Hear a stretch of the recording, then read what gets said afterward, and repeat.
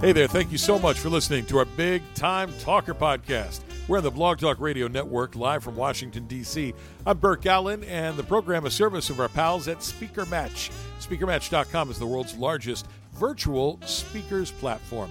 This is where meeting planners get together with speakers, and it's like an online marketplace for those two sides to come together, with most conferences going virtual now. You can find out how that works exactly as well by logging on to SpeakerMatch.com, and thank them very much for making the program possible. Well, today we're going to talk to a lady about a disturbing topic, but there is hope at the end of the tunnel. Author C. Becker is a former medical technologist and educator. She's an author of a whole bunch of books, including her latest one. It's called Finding Euphoria. C. Becker joins us on the Big Time Talker podcast. First of all, I have to ask you where you got the idea to do this book. Well, thanks for having me, Burke, and thank you for having me on the Big Time Talker podcast. I'm excited. Sure.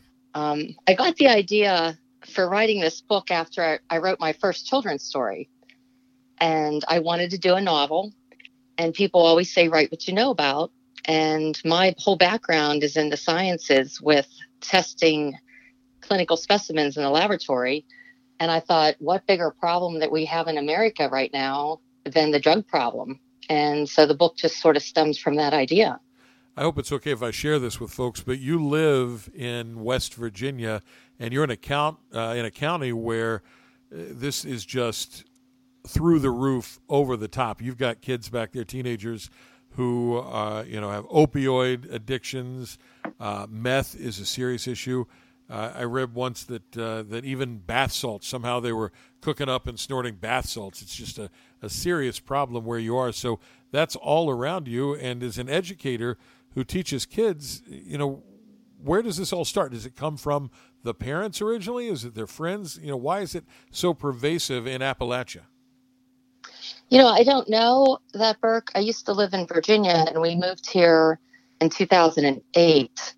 And you are right. With the bath salts, at one point it was joked that West Virginia was the bath salt capital of the world. But I looked that up, and that's not really true. But we did have a lot of bath salt overdoses and uses from that. And, in 2014, the CDC has us reported as the highest overdose rate in the whole entire country. So West Virginia is a big area, and all of the teenagers in that area, there's a good percentage of them that are using drugs or have used drugs. And I don't know if there is ever one particular answer as to what's causing it. Most people think teens get it because it's peer pressure. And that's what I had put in my original thriller novel, that Finding Euphoria, that I had the boy just use the drug just because he was going with the flow. But I don't really necessarily think that that's the only reason that drug use is up. Because I think a lot of the drugs, and everyone's different why they use it, but a lot of the overlooked reasons is the loneliness that people feel. If they feel that no one's around that understands them, they may be in a household with their family that their parents are not together anymore, or maybe they're living with their grandparents or a guardian, or even if they have a parent that's already on drugs or, using them, that they're exposed to it at such an early age. These, young boys and girls, they're exposed to so much of this, and they're using it, and it's scary. C. Becker is our guest today. Her new book is called Finding Euphoria. It's from the Wild Rose Press, and it deals with this drug epidemic that's sweeping America, especially among teens and 20-somethings. And you actually spent some time working in a clinical lab testing drugs, and I wonder if you learned anything while you were doing that might be helpful to folks that maybe don't have that scientific background.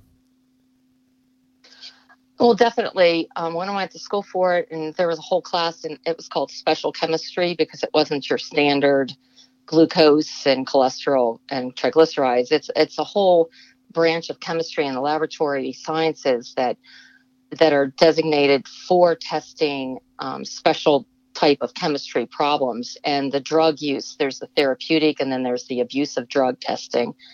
And I learned a lot that a lot of people don't know. That normally wouldn't be exposed to that. And so that's helped me even, when I buy medicine for my own children now. And I'm telling them all the time, you have Dayquil that says acetaminophen, don't buy acetaminophen. And most people know that now. But I'll tell you, as a young mother, and you're trying to buy these medicines, I feel for some of these people that there's so much medicine out there. Right. And no wonder some of them are giving their kids too much cold medicine, or, they're giving them all this over-the-counter cold medicine, and that builds up in the system. And that can cause kids to have issues. And then what do you know, years down the road, they say, oh, that medicine's bad for you now. I remember giving my little 2-year-old cold medicine when he was sick one time. And he was at one point like having, delirious. And he was just like, don't come to me. And we didn't know what it was. And then he started a rash on his skin. And I said, I think he's building up too much cold medicine. And this was 20 years ago. And now it's come up that certain cold medicines, you now have to go and prove that you're over 18 years old to buy the medicine. So, yeah, definitely working in a laboratory has helped me understand a little bit more of how this medicine works and the modes of action for it. C. Baker is our guest. She's the author of the new book, Finding Euphoria, from the Wild Rose Press. And it's a thriller. It's a fictional book, but it's set in the very real world of the drug epidemic that's sweeping the nation. We talked about Appalachia. This is a problem all over the country, and it doesn't discriminate. It's a big city, small town problem.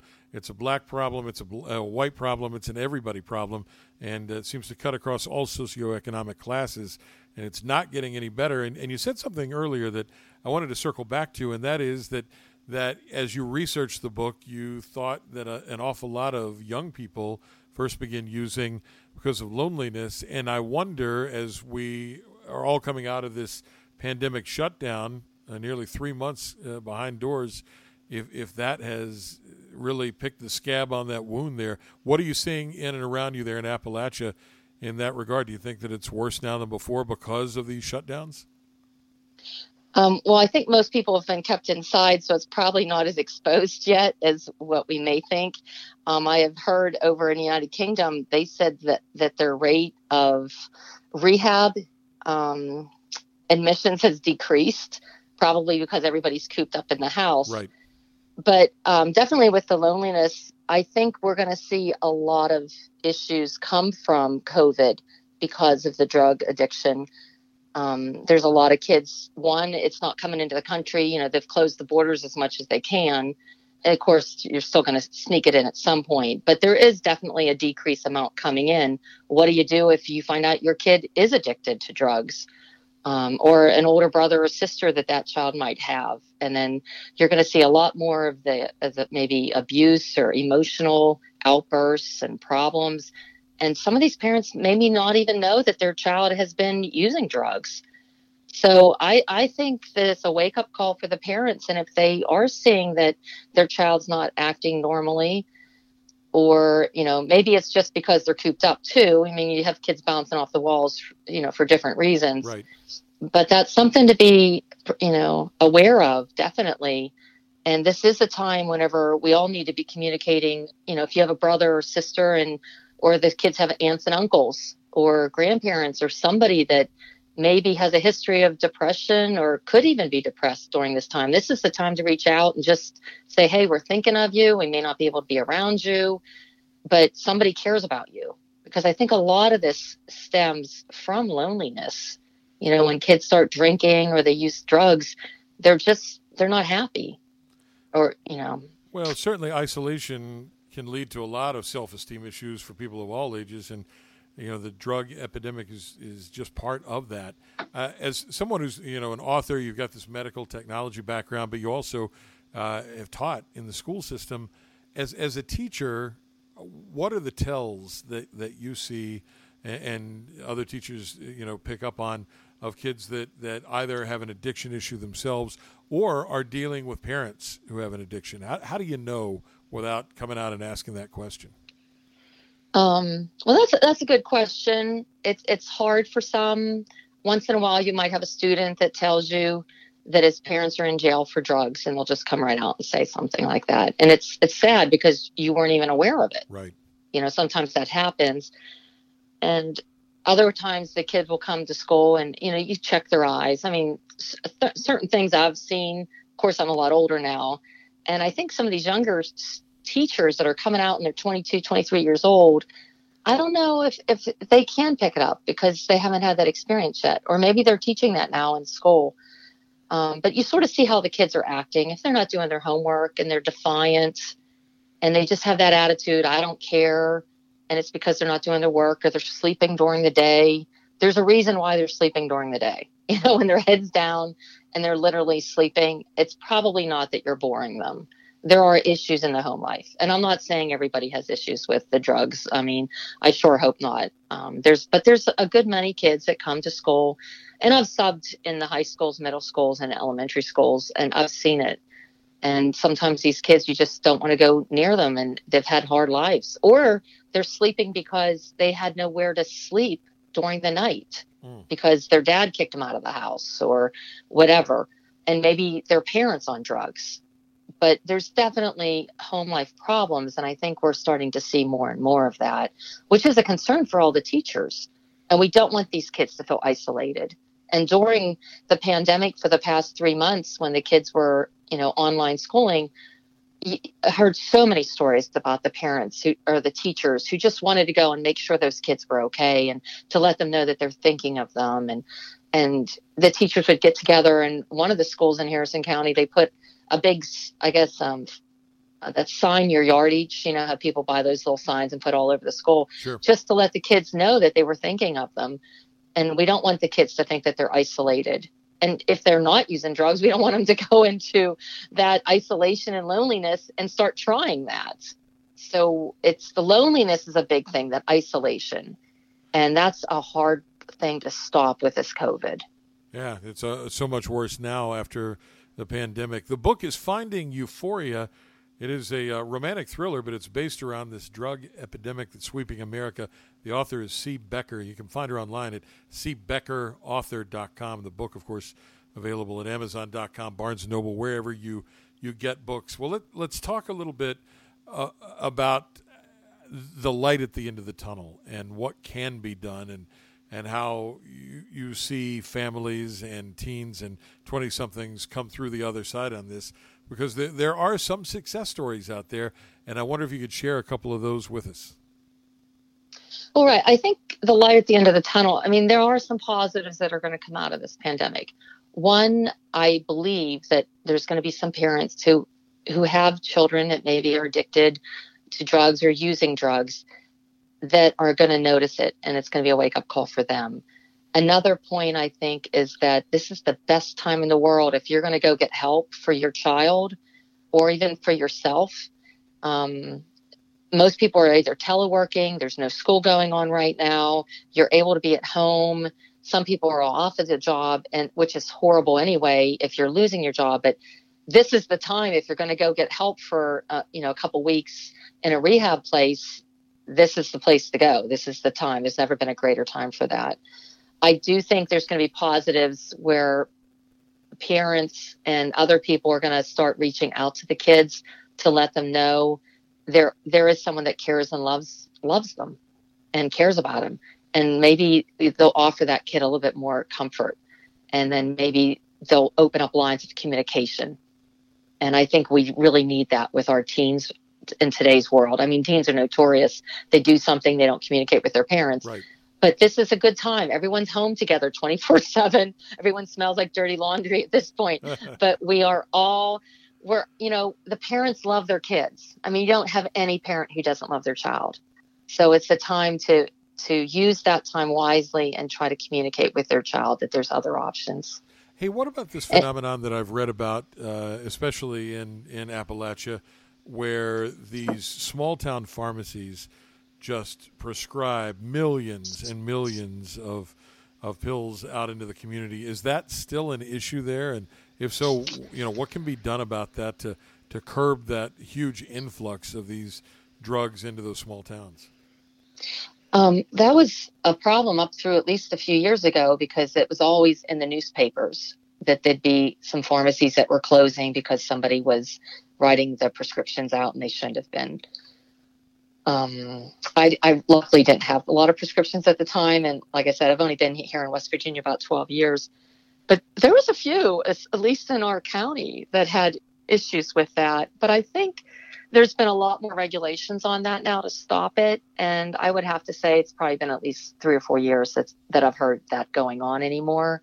I think the awareness has greatly increased this, the stopping of all of this pharmacy writing things out that people shouldn't be getting that medicine. And when that happened, did that lead to the rise of heroin and meth and these street drugs? As you said, and I just can't wrap my head around bath salts, that they're cooking up bath salts. Is that what led to those street drugs making a comeback when the clamps came down on the pharmacies?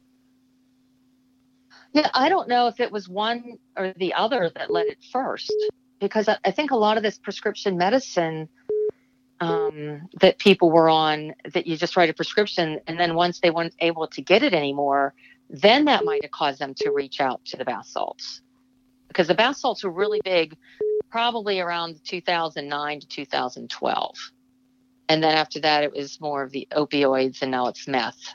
At the past few years, it's been meth.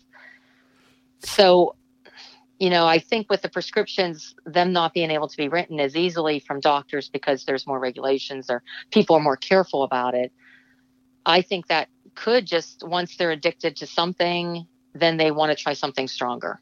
And if they can't get that prescription medicine, that's my thinking. And again, everyone's different on how they're going to be finding that medicine. I don't even know how they go onto these streets, but apparently in the evenings you can go out and get drugs, which is so scary. I mean, to think that you send your kid out to school or to walk down the block in the cities, and they're all over the place. Like, how do we protect our kids when it's that rampant? Yeah, sometimes there are more questions than answers. Scary. You're right. Right. It's more questions. And the book that I wrote on finding euphoria, I actually created a made up drug. I was going to use a real one that you got from a spice, and someone said, what are you going to do when all these kids start using that drug and dying? Right. And I didn't want to be responsible for that, so I created one from an Amazon rainforest plant that's now extinct, or quote, you think it is, because on book 2 it comes back.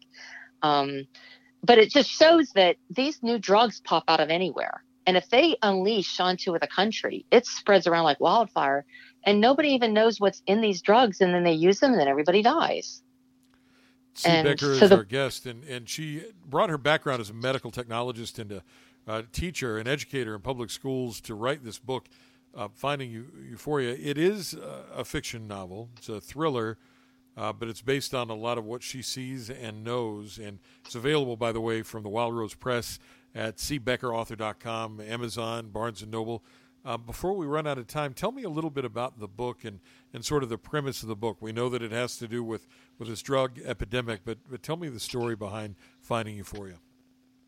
Sure. Yeah, the premise is about a woman who has a secret background, so it becomes a thriller because she's hiding it from her husband and her family. And really, she has a baby that she puts up for adoption. And then 17 years later, that boy that she put up for adoption has used some drugs, and now he's in a hospital in a coma.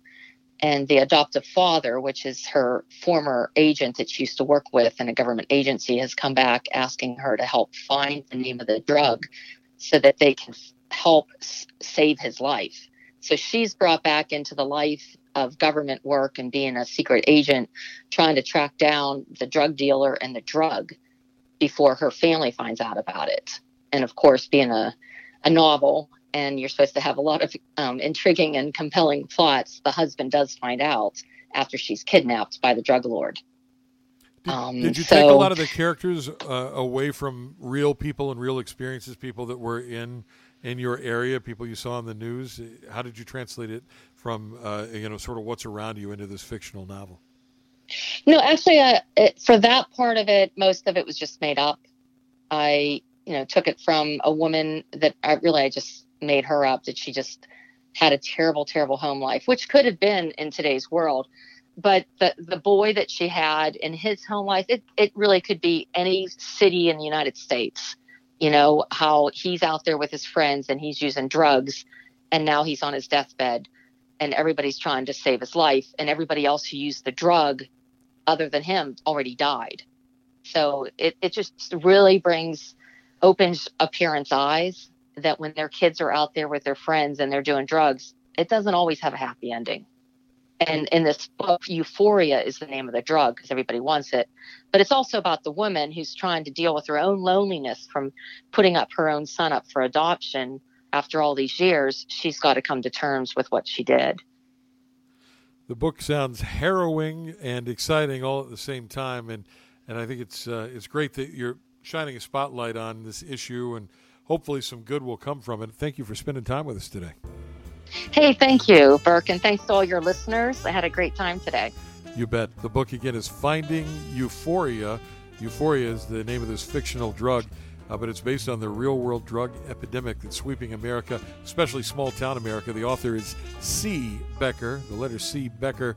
Find her at cbeckerauthor.com online and look for Finding Euphoria wherever great books are sold. That's it for today's Big Time Talker podcast, brought to you by SpeakerMatch.com. I'm Burke Allen. Thanks for listening. Go out and make it a great day.